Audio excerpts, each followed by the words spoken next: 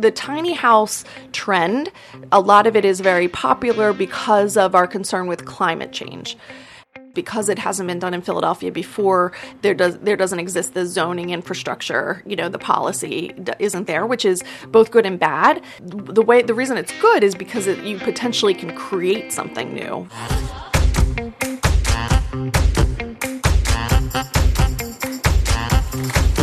Welcome to the Jumpstart Philly Real Estate Radio Show, the program that shines a spotlight on positive real estate development and neighborhood revitalization in the city of brotherly love. Coming to you live from the G-Town Radio Studio on Maplewood Mall in Germantown. Here's your host, Alina Delisser.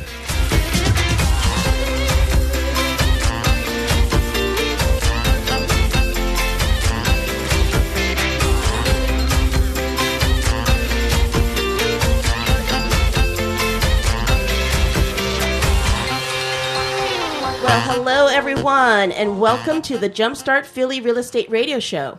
Today, we're going to be talking about a topic that I've been interested in for a long time. The topic is affordable housing and what we can do as a community to address the crisis that's growing everywhere, even here in Philadelphia.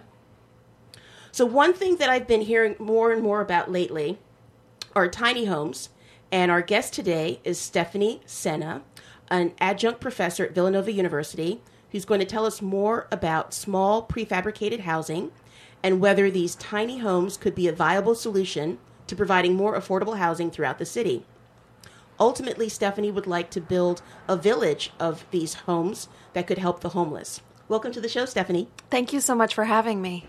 So, Stephanie, in 2011, you created the Student-Run Emergency Housing Unit of Philadelphia. That's a mouthful. Mm-hmm. A nonprofit homeless shelter which offers college students the opportunity to provide shelter, food, and community to individuals experiencing homelessness in Philadelphia. And as the executive director of this organization, you've been responsible for overseeing over 300 student volunteers. And today the organization has grown to multiple chapters at Philadelphia area universities, including Villanova, Penn, and Drexel, just to name a few.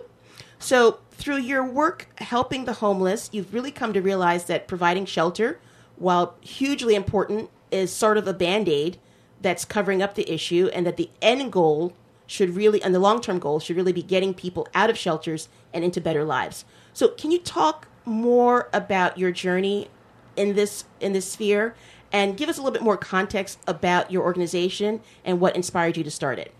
Okay, absolutely. So I have been teaching at Villanova since 2003.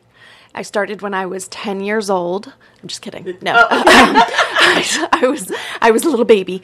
I did my first master's at Villanova and then went on for another postgraduate degree after that. But I started teaching at Villanova, and I was teaching general education requirement history. So history, but to any student at the university. And I was teaching about global poverty and the history of global poverty. And I was recognizing that I had a lot of students who were business majors, many of them. Villanova is a very expensive university. And I had a lot of students whose parents were CEOs of major corporations and who were going to graduate and go on to take over their parents' work or start their own enterprise. And many of them also, a majority of my students went to suburban, private, mostly Catholic high schools. And here they were at a suburban, private, Catholic university and hadn't been exposed to poverty really at all, many of them. So here I am talking about global poverty, which affects so many people in the world today. And it's a reality that's so divorced from them. So I would be in a building called Bartley, which is like lined with marble. You can walk outside the classroom and there's screens with the ticker tape, like students could go outside and watch what their stocks were doing. Oh my goodness. Yeah. And so, I could talk in my classroom until I was blue about people are suffering, people are struggling. There's billions of people in the world today who are affected by poverty, and living off of less than $2 a day, the average. person born in the world today. And yet they'd look outside their classroom and see the manicured lawns, which millions of dollars were going into. And I felt that I'm a big advocate of teaching outside the classroom, and I really feel like our world is we're so divided today in so many ways. Certainly politically, we know that. Right. But even spatially, we're not even in the space with each other, really. And so this was bothering me. But at the same time, I realized my Villanova students, like many youth throughout the world, regardless of where they are attending school, are compassionate people with brilliance and ability, and they care. They just really don't know where to channel that. Right. They need a guide. Mm-hmm. So after one particularly difficult semester, I started thinking I wanted to channel their energy and their compassion and their brilliance towards fixing this problem of poverty. And Villanova is very good at sending students on mission trips during fall and spring. Out of the country, right? Yeah. So students are going to Guatemala or El Salvador, Nicaragua, Honduras, and they'll build a library or something, which is, important work, but they are not creating community, right? They drop in and then they come back. They're there for a week. And it doesn't, in my mind, doesn't give them the ability to build sustainable connections and help them evaluate, well, why are these people struggling? And also, what are my choices doing to, what impact are my choices having on those people in faraway countries? There's still kind of a division to me. It's an us and them. And right. There's this narrative about a group of people who can do the helping and a group of people who need to be helped. And it's very white savior complex. Mm-hmm. So I was uncomfortable with this. And I also thought, we don't need to travel to Guatemala, and then change our Facebook profile picture page to, carrying a little child in your hand. Like, you can go into your backyard. Right. And help people who are your neighbors and build sustainable relationships, which will compel us to ask them what they see for their future. Not go in and say, this is what we see for you. This is what we can do for you. But ask them what they want. Right. So true solidarity. So I was thinking about that. At the same time, I heard on NPR in a program called Here and Now, which was broadcast out of Boston, a show about Boston students from Cambridge and Harvard who were running a homeless shelter in Boston. And I was inspired and thought, maybe that's it. Maybe we could get our Villanova students to participate in something like that in Philadelphia. At the same time, there was a major shelter in Philadelphia that was closing. It was called Ridge Shelter, which housed over 300 people. And there were no new beds opening up in Philadelphia. So what that meant was there would be more people who were on the streets if these beds came offline, if they were closed. The reason they were closed. So if you don't mind, like, sure, for any of your audience members who are into like policy geeks or history buffs or whatever, I'm going to give you a little context into what was happening in Philadelphia and throughout the world. So we're talking about. This was 2011, was when I started formulating this idea of running a shelter in Philadelphia.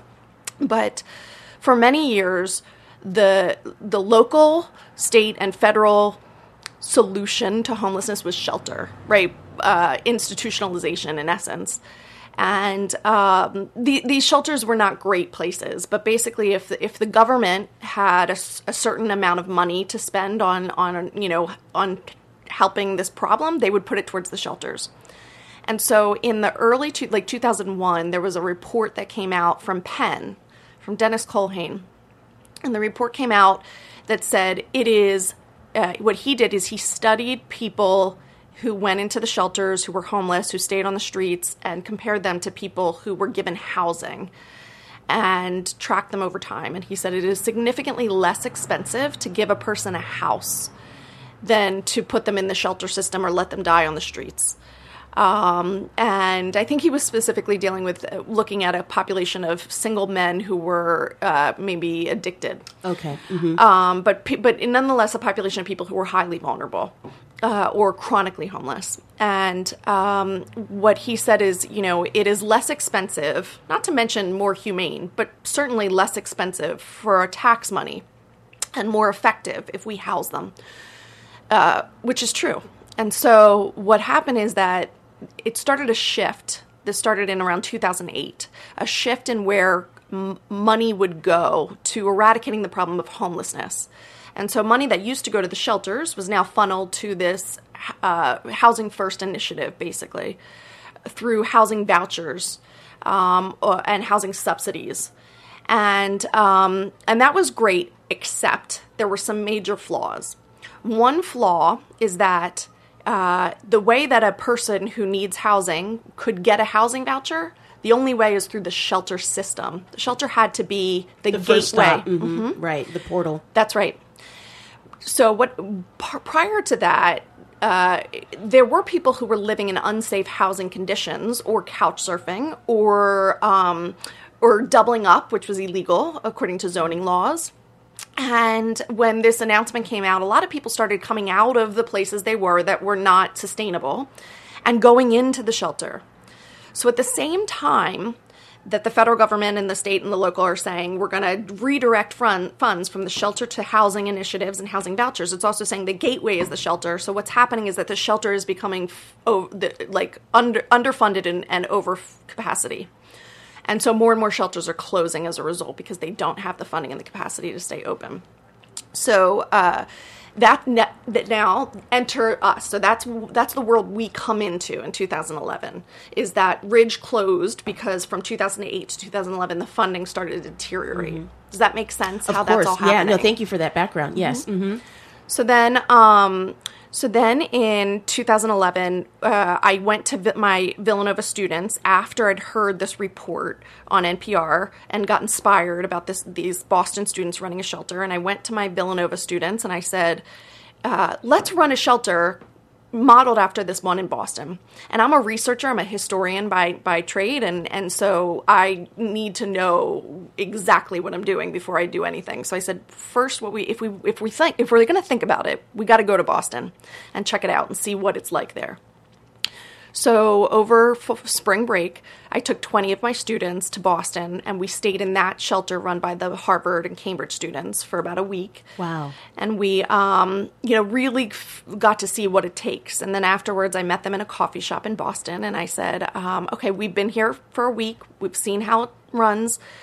Do we want to do this in Philly? And my students were incredibly enthusiastic, which I knew they would be. And so we came back to Philadelphia and hit the ground running. We needed to get a nonprofit status and funding and lawyers who we had with Pepper Hamilton. They're an amazing law firm that still represents us today. We got partnerships. Our first partner was Sister Mary Scullion with Project Home, who was a blessing to us. And just did a ton of research. And before our doors opened, so in terms of the timeline, I heard the report on NPR in December of 2010. A few weeks later, which is now January of 2011, I go to Villanova and present the idea to my Villanova students. In March of 2011, that same semester, I take my students to Boston. And then we officially open our doors on November 1st. So it was less than a year, basically, from idea to opening our doors. And in that time, from idea to opening our doors, other universities started to hear about what we were doing and wanted to be involved. And so they started to reach out, and quickly we built chapters at these local universities. Some of them you mentioned, like Penn and Drexel and Swarthmore. And we were operating then in church basements. The first year we operated in 3 church basements, and we would operate, it was originally seasonal from November to April, and we would, many shelters are, the clients are transient. For us, they have the same clients throughout the year, and we work with them to get them services that they need to get into housing. So, they had case management many times through Project Home or from City Shelter. And we offered a ton of services that we were able to receive donated from the local universities, anything from like career services to healthcare opportunities. And this was all offered. Meanwhile, what was happening is, so it would be open from 7 p.m. to 7 a.m. every day. So the clients would sleep at the shelter, at the church on cots. They could keep their belongings there. And my volunteers would always say, what is the most important thing I can do? And I would say, I would disrupt the idea of a general soup kitchen, and I would say it's not to, cook the lasagna or serve the baked ziti or clean up afterwards. It's to sit and break bread with the people at the shelter and build community, get to know them, have true solidarity and community. And from that, over time, a few things will happen. Our ideas about poverty and homelessness will shift. What causes it? What are the pathways into it? What are the obstacles out of it? And also, we can start to really think critically about what it takes to overcome it. But this is a process, and it requires first proximity with the people who are struggling in it. So we did that, and it was incredible. We started to form partnerships with many of the local elementary schools. And so very quickly, our meal needs were provided by local families. And so every night, there would be a family at the shelter serving a meal with many children. And just to give you a little context, when my children, who are now 11 and almost 13, when they were babies, this was before I opened the shelter, I wanted to raise them with I was raised Jewish, and my there's a Hebrew phrase called tikkun olam, which stands for repair the world, and kind of this idea of like giving back. And I wanted to raise them in that spirit. So when they were babies, I wanted to take them to a homeless shelter and like serve a meal. And so I called a few shelters and said, I'd like to come. When is best? And I want to come with my babies. And I would wear them in the baby carrier. And everyone I spoke to said, you can't bring children. It's a liability. They could get sick. Something could happen. Right. Wow. So really our shelter was one of the first to say, no, we're going to let children in. All are welcome. Mm-hmm. And so what happened is, because we were one of the only ones that allows that regularly every night, all the families in the region who wanted that experience for their children started to come specifically to us. We became known as that place where children were wanted, and not only wanted, but it was encouraged. And right. At this long dining room table during dinner, you would see people playing chess together and people, having deep intellectual conversation. And you would see, there was one boy who was in class with my son, and he I think he was on the autistic spectrum. And he was hesitant to talk to anyone, really. I had never heard anything out of him, even though I tried to engage him for years, knowing him. And it was just kind of known that this was a boy who didn't talk to anybody. And he came to the shelter with his family and his siblings, and he brought his Pokemon book, as he usually did, because he didn't interact with people. He would just read his book. And there was another man at the shelter who also never spoke to anyone and also potentially was on the spectrum. And just incidentally, the man and the boy ended up sitting next to each other, and I was sitting across from them. And somehow they ended up engaging with each other over the Pokemon book. And they built this friendship, and the boy would come back regularly. And the two, it was like they spoke their own little language to each other. That's beautiful. It was amazing. That's really beautiful. I got to see some really incredible relationships built, and it was incredibly nourishing for me. I have to say, before I opened the shelter, I didn't know what to expect. I wasn't raised going to soup kitchens. So I was probably as ignorant as my students in the beginning. And I think, like my students, I probably had some of this white savior complex vibe going on, where I thought, we're going to do something good and it'll make us feel good.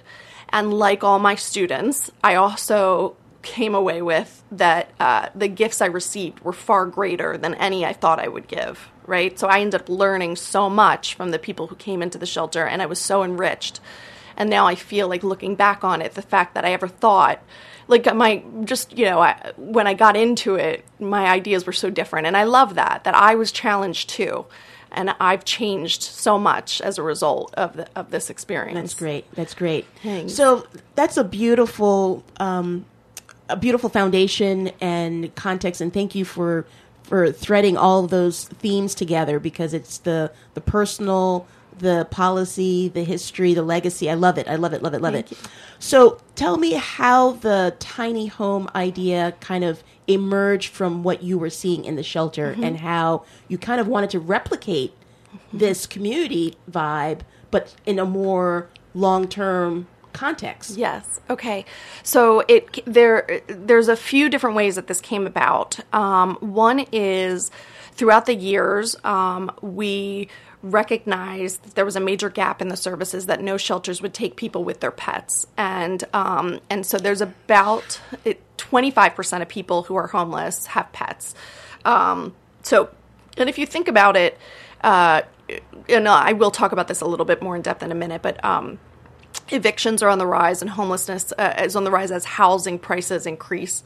And so so many of us have pets with us. And so when we become evicted with our pets. And then what happens is if a human needs to seek a shelter, maybe it's freezing cold in the dead of winter, you can't bring your pet with you. And so you would take your dog maybe to ACT Philadelphia, which is the Philadelphia Animal Shelter, or another animal rescue. But there's an extremely high rate of animal euthanasia. And so people who were dropping their dogs off, and that's because the shelters are underfunded also and at full capacity. Yeah. So you would go to drop your dog off, and they would give you a letter saying that you are, when you surrender your pet, you're not getting your pet back, and it's likely the pet might die. Now, given that calculation, people would refuse to go inside, would refuse to give their pet up, and would have nowhere to go, but would go back on the streets with their pets. And I saw this over and over again. When people would come to us, we were in church basements, and the church wouldn't allow pets. And so I would try to find some place for the person to go with a pet, and couldn't find any place. And I said, this is a gap.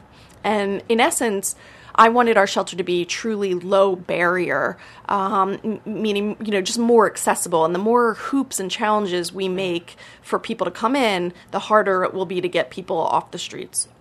So I said, we have to be truly low barrier so we can help more people. What's interesting is that for years, before I came up with the idea of we need to take in people and their pets, which was about 2 years ago, we were just housing humans. And it was a struggle to raise money. And then when I said, we're going to take people and their pets, suddenly all the doors opened. And what I learned was that many people care more about pets than they do humans. And so when they heard, oh, you're going to take puppies? Like, that became the thing. And I didn't realize that.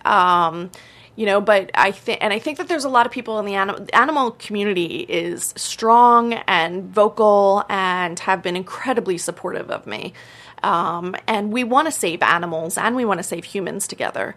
I think some people might want to help this project because they think they're saving the pets, but and that's fine. That's great. That's a noble initiative. But I think maybe when they go in to save the pet, they'll fall in love with Tyrone in the process. And, maybe they'll be changed also. Right. So basically, I didn't really know what was what I knew is in order to take in people and the pets, we had to have our own space.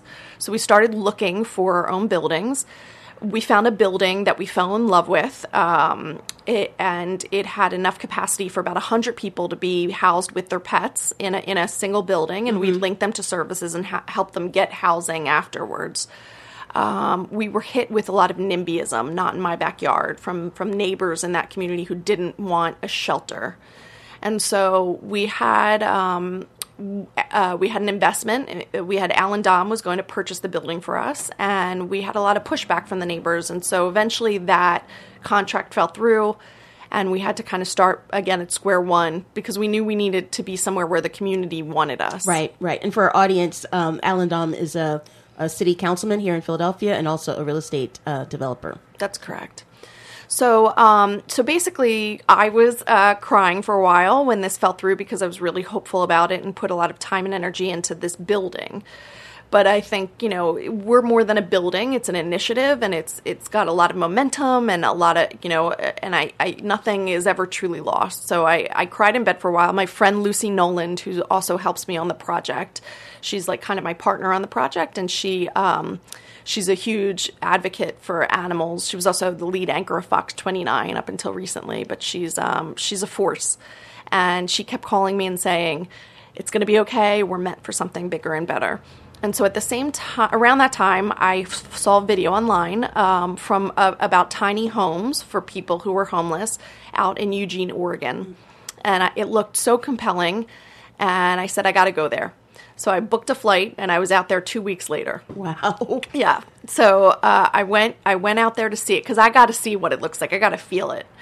And it was incredible. And I was so inspired. And when I started putting out there into the universe in the social media world that I thought maybe tiny homes was a good idea, everyone wanted in. And so then I got a lot of like the environmentalists or the people who were just really interested in like living small and this is so trendy. And, so we got even more excitement.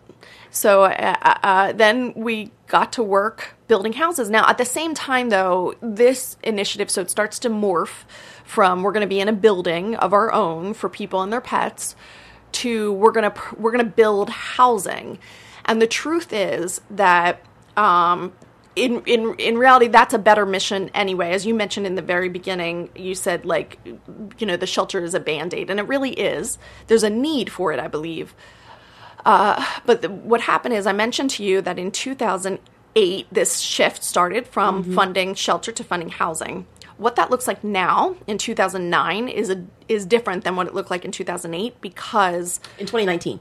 That's correct. So, I'm sorry. So what it looks like now is different than what it looked like in 2008 because housing prices have skyrocketed, but the amount of money that the government uses has not. To fund this housing initiative has not. So what that means is, let's just say, and I'm making this number up and it's not an accurate number, but let's say the government has $1 million set aside for this housing voucher initiative to get people into housing. Mm-hmm. That number doesn't change. Sometimes it actually drops a little bit. However, housing prices continue to rise. Yes. Mm-hmm. So I think from 2015 to 2017, in a 17-month period in between there, housing prices went up by 40% in Philadelphia.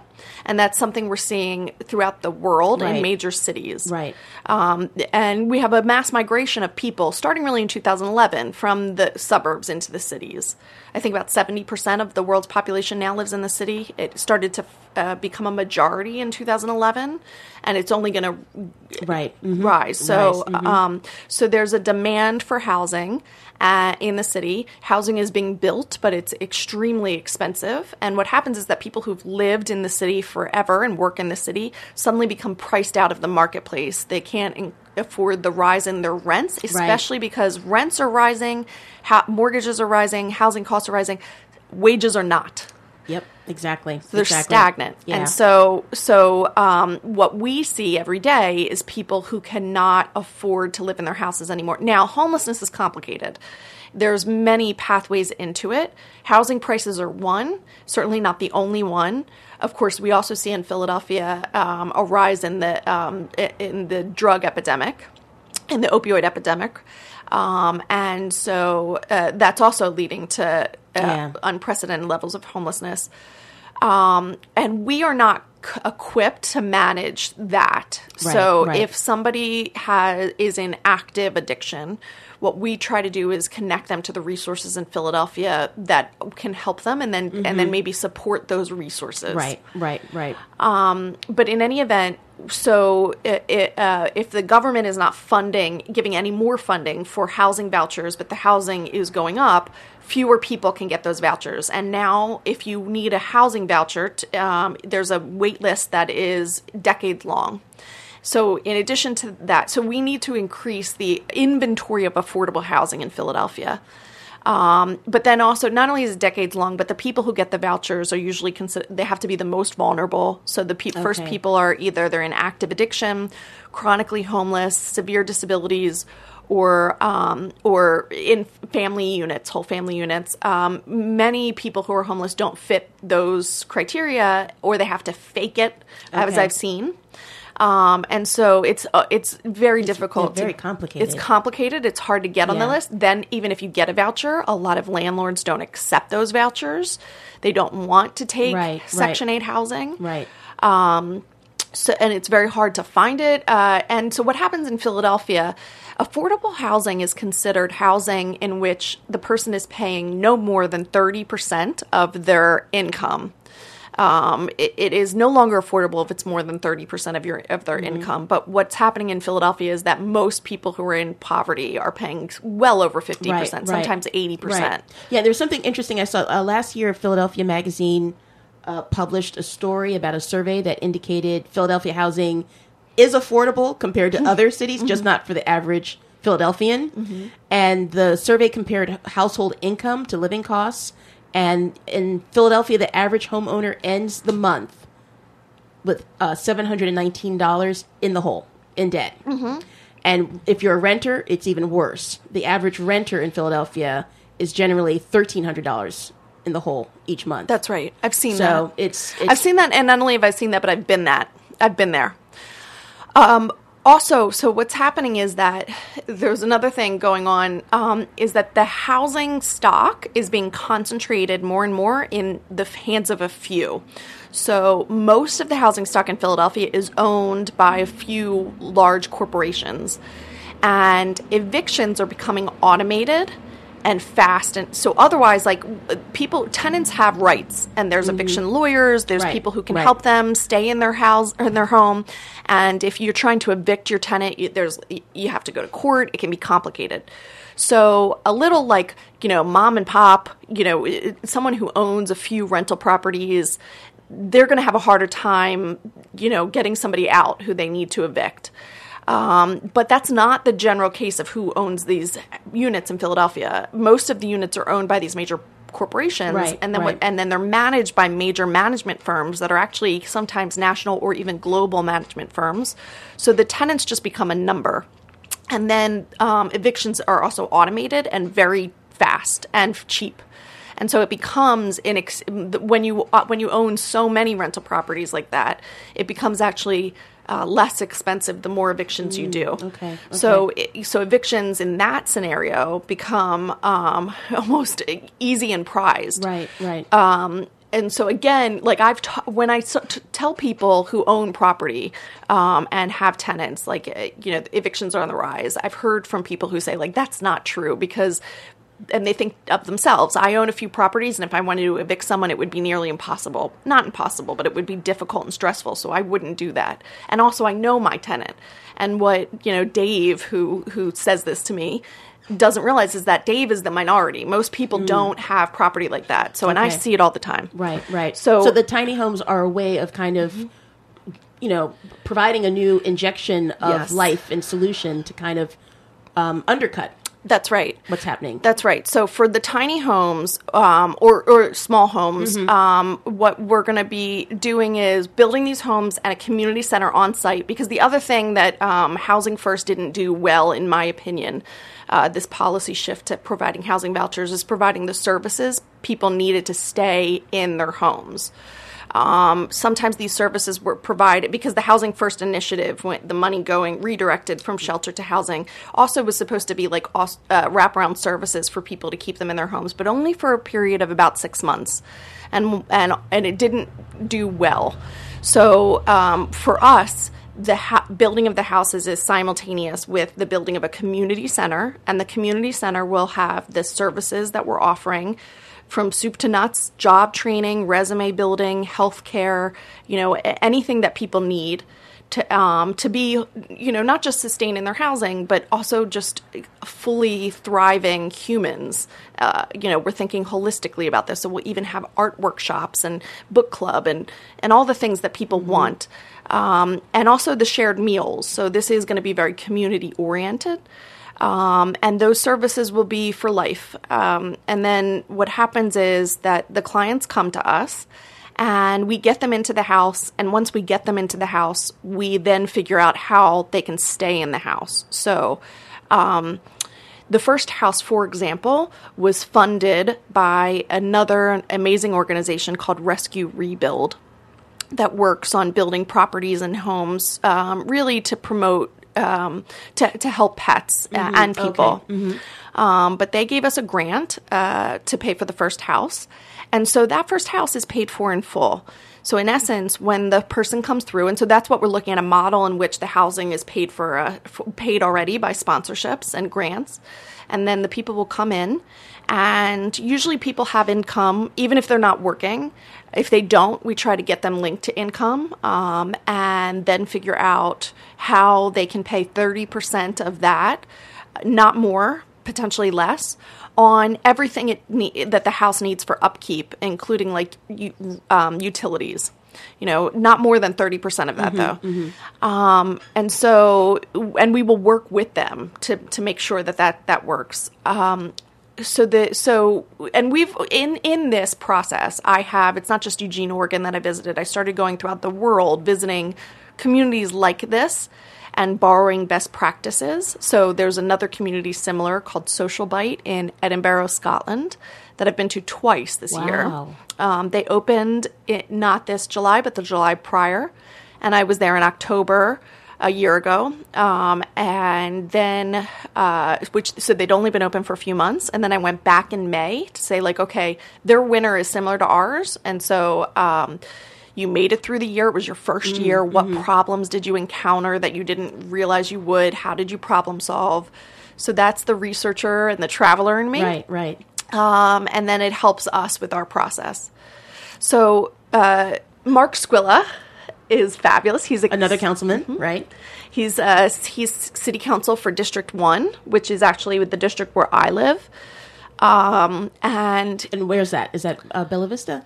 Yeah, so okay. I live in Queen Village, right next to Bella Vista, and he covers that. I think all of South Philly and the river wards. So the land that we have, we're looking to do this throughout the whole city to scale up, and so. He's been amazing. So from day one, he said, I want you in my district. In fact, the first building I mentioned to you that we had under contract wasn't in his district, but he would come to the tours there and he kept saying, like, I got to figure out how to get you in my district. So when that building fell through, he's like, all right, now we're going to look. So we looked at land from the land bank, which is land that's city property. And the land bank was able to show us about 40 parcels of land in the Port Richmond section. And this is the first land we're going for. There was a heavy vetting process with the land bank for us to get that land. There was an application process, and it took like about a year. Yeah, kudos to you for that. Thank you. It's been, I've heard many complaints about the Philadelphia Land Bank, so the fact that you made it through is fantastic. Yeah, and the people who worked with us at the land bank were wonderful. There's definitely some like glitches in the system, which we saw, but they're trying very hard to work it out. And we really, so people like who know about the land bank, when we say we got land from the land bank, they recognize that was a major process, and the fact that we were successful has opened more doors for us. But in essence, what we're doing is increasing in affordable housing. You mentioned the part of the project about like coming in with panels or prefabricated. Right. Okay, so the other thing that's important to mention is that to build new construction for affordable housing is actually not affordable in general. So new construction costs approximately $300,000 to $400,000 for a new affordable housing unit to be built. The reason for that, actually, like just a tiny bit of history, this started around the New Deal era with FDR. So when FDR was trying to get people back to work, there was an agreement that like they were building new housing units. And tied to the unions. Mm-hmm. Right. And the prevailing wage was very high. And that has never changed. So what that means is in order to build new building for affordable housing, the rules that haven't changed really since the New Deal make it unaffordable very quickly. So you have to pay prevailing wage. Right. And soon you're priced out. Right. And that's why we're seeing a lot of the new construction going for the luxury condo market luxury rentals. So you've been able to navigate that and break through that. Talk to us about the project, how do you pronounce it? Orleans Street. Orleans Street in Kensington, right? No, it's in Port Richmond. It's in Port Richmond. Okay. So, so you have Councilman Squilla and Alan Dome. He's still providing us with investments, resources, and credit, which helps us go. It goes a long way. So he's really helpful to us. But you have tell us more about that project in terms of how big the parcel of land is. You did have a groundbreaking, right? Yep. So it's a little bit confusing, but it's important to note that project, it's first phase of what we're doing, but it's not going to be the tiny houses. Okay. The reason for that, and we are doing tiny houses, it's just not on that land. So let's define what a tiny house is in terms of... Really good question. And the answer is there's no definition, and it's different for every person. Okay. So you noticed that we started rebranding from tiny house to cozy cottage, and the reason for that is because when some people heard tiny house, they thought sheds. They thought these like movable units, wooden tents, no electricity, no water. We are going to be on solid foundation, not movable, real houses with plumbing and electricity that are just very small. But even in terms of what's very small is, in Philadelphia, these average row homes are like 800 square feet, which is pretty tiny. I lived in a 1-bedroom apartment with my 2 kids for 3 years, and that was 600 square feet. That's small. Especially when your kids are going through puberty. I would call that a tiny house. So it was small, but, and also there's the other thing too, the tiny house trend, a lot of it is very popular because of our concern with climate change. However, in Philadelphia, there's tiny that's not energy efficient. So the apartment I was living in was very old and was incredibly energy inefficient, and it cost a ton of money to heat, for heat and electricity because everything was escaping through the house because there was no insulation. So when I say this is such a new concept that there aren't real definitions, and so this is why wording is important because because people have all these different ideas of what it means because there's not one definition. And also the other thing that's kind of complicated is because it hasn't been done in Philadelphia before, there doesn't exist the zoning infrastructure, the policy isn't there, which is both good and bad.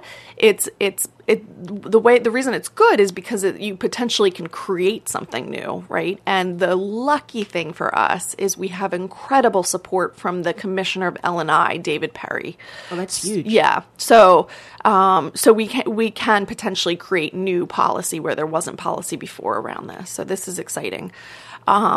So what we're doing right now, though, on Orleans Street, the reason why it's not the really tiny, it's small, but it's not as small as we can go, is because it's infill. Okay, so, and that we're doing infill, which is basically, we have all these plots, about 40 plots of land, but usually they're plots situated in between two existing structures, houses. And the reason we're doing that first is just because that was the first land available. And our top priority is to increase the inventory of affordable housing. It wasn't to build tiny. Tiny is what we'd like to do, but if we don't have the land to do it, we're going to build what we can. But we still are pursuing other land parcels. We're looking for land between an acre and 1.5 acres to build as small as we want. But for right now, first phase, infill, which is certainly not our last phase, is that we are doing this infill project. So what's happening is that there are houses that had been maybe demolished on the land, but the parcels are empty. And so we are going excavating because there's rubble, building foundations. So here's the thing that ties into what I said about most affordable housing is not affordable. And this is what connects to the panelized. So we're going with SIPs, what's called SIPs panels, which are heavily insulated. They're like refrigerator doors, heavily insulated panels that are produced in a warehouse, a factory, off-site, and then they're shipped to us. On site, we're building the foundation, the slabs, with union labor, and we're working with the trades to give us to donate supplies and labor, keeping our costs down. and then we don't have to pay prevailing wage for, you don't have to provide that on panels or prefabricated walls because they're produced at a factory. So you only do that for the labor that's produced, that's done there on site and in the city. But if it's produced elsewhere and it ships, so this is how we're kind of getting around. And I want to be clear, I'm very pro-union, and I believe that you need to pay labor well.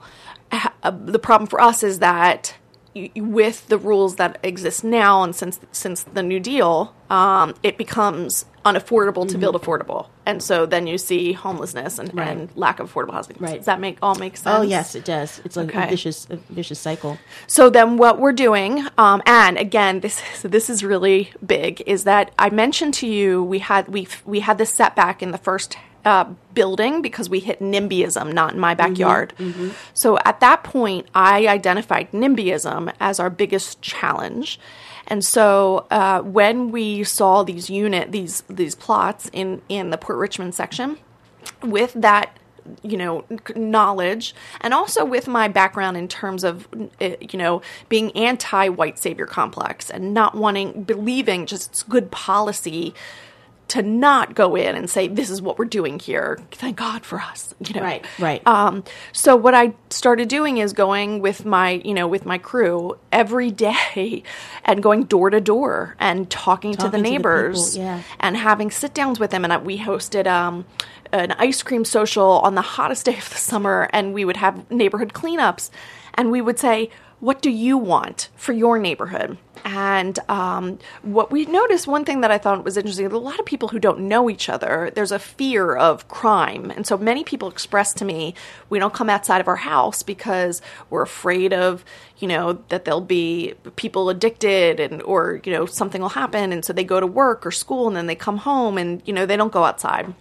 And I want to disrupt that. I want to change that. I want the neighbors to know each other. And there's a model in East Kensington called Los Parsalas. And in the 1980s, the neighbors wanted to drive down crime, and they created kind of this community hub where people all came together to eat together and drink together. There was art installations, and it drew people together in building it and sustaining it. And because everyone got to know each other, it also helped to bring down crime there. And it's there now, and it's beautiful. But when I went and I said to the neighbors, like, what do you want? They said things like, we'd like gardens, and we want murals on our walls, and we want more lighting. There were a few neighbors who said, this land next to us is not our land, but there was a trailer that somebody dumped here years ago, and now people who are addicted go in there and they do drugs in there, and we can't get this trailer off our land. We don't have the resources to do that, but we do. So listening to them, this is something that they want. They want these like abandoned cars and trailers that have been left in their neighborhood off. So we help them get that off, get the lighting in. The gardens with Britt Carpenter is an amazing community advocate in Philadelphia, and he has raised money for what's called community healing gardens, and he's partnering with us to build gardens throughout the community with the people who live there. It's going to be all hands on deck. So the building and the maintaining of all of this is going to be a group effort with the clients, with our volunteers, with the neighbors, and even this idea of infill. It wasn't my first choice, but usually it's the best choice, even if it's not the first. I even think that that's better than having a community where all the houses are the same group of people experiencing the same circumstance. I think the fact that there is this kind of diversity in that the houses are some houses have been there for a long time, and the people who live there have lived there for a long time. Some, I think that this is maybe not a bad idea. Right. So what's it going to cost for the infill of properties? So it's a really good question. We're estimating right now somewhere in the ballpark of $75,000 to $100,000, which is significantly more affordable than what the general new construction is. Mm-hmm. And those houses won't be that big. So when I say like they're not the tiny houses, but because they're infill, they're fitting along the line of those other row houses. So they can be approximately 800, 900 square square feet, so which is still small, but not as small as we can go. And highly energy efficient. So with the SIPS panels, it cuts down on heating costs, electric costs by about 50%. So that's important if you're building for affordable housing, because you can't just think about like what it costs to build, but also what it costs to for the utilities. And so with the specific types of panels that we're looking at, this is going to have long-term cost effectiveness when you think about and also good for the environment, but certainly driving down the cost of utilities. Definitely. So where do things stand right now? I know it's still early days, but ultimately, what's the timeline?